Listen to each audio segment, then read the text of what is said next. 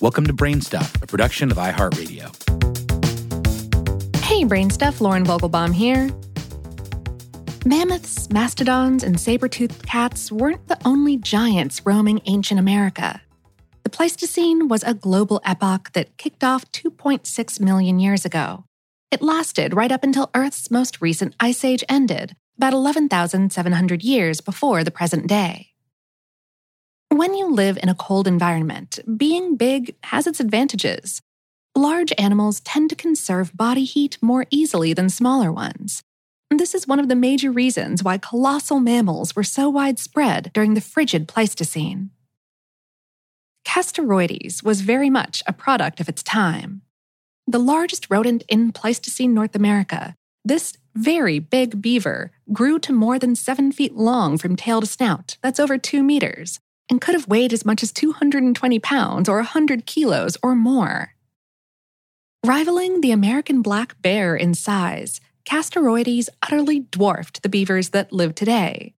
Modern Eurasian and American beaver species clock in at just around 3 feet long, a bit less than a meter, and weigh somewhere between 29 and 77 pounds. That's about 13 to 35 kilos. Proportionately, Castoroides had a narrower tail and shorter legs, albeit with bigger hind feet than its extant relatives. We also know that it didn't eat the same foods. Woody plants are a crucial part of every living beaver's diet. The critters use chisel-like incisors, that's their front teeth, to gnaw through bark and take down trees. But even though Castoroides' incisors grew to be a whopping 6 inches or 15 centimeters long, the teeth had duller edges by comparison. Dental differences would have made it a lot harder for Castoroides to eat tree bark. And indeed, it looks like this was not really on their menu.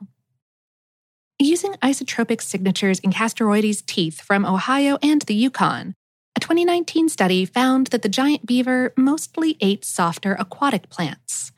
The findings say a lot about the rodent's ecological niche and why it might have died out. For starters, Castoroides probably didn't build dams.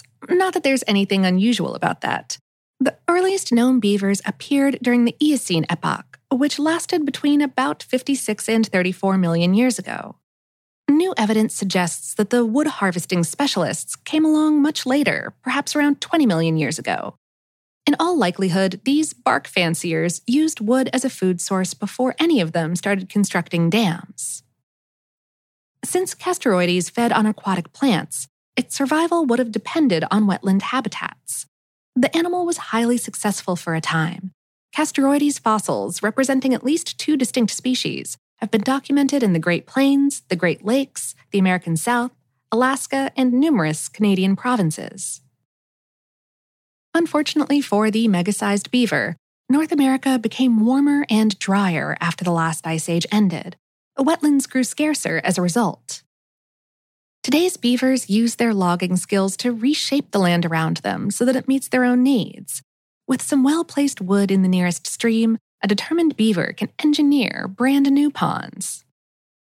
Yet, if Castoroides didn't harvest wood or build dams, it couldn't have followed suit.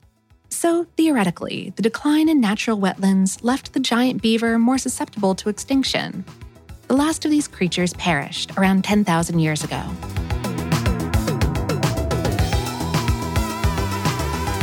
Today's episode was written by Mark Mancini and produced by Tyler Klang. For more on this and lots of other big topics, visit howstuffworks.com. Brain Stuff is a production of iHeartRadio. For more podcasts from iHeartRadio, visit the iHeartRadio app, Apple Podcasts, or wherever you listen to your favorite shows.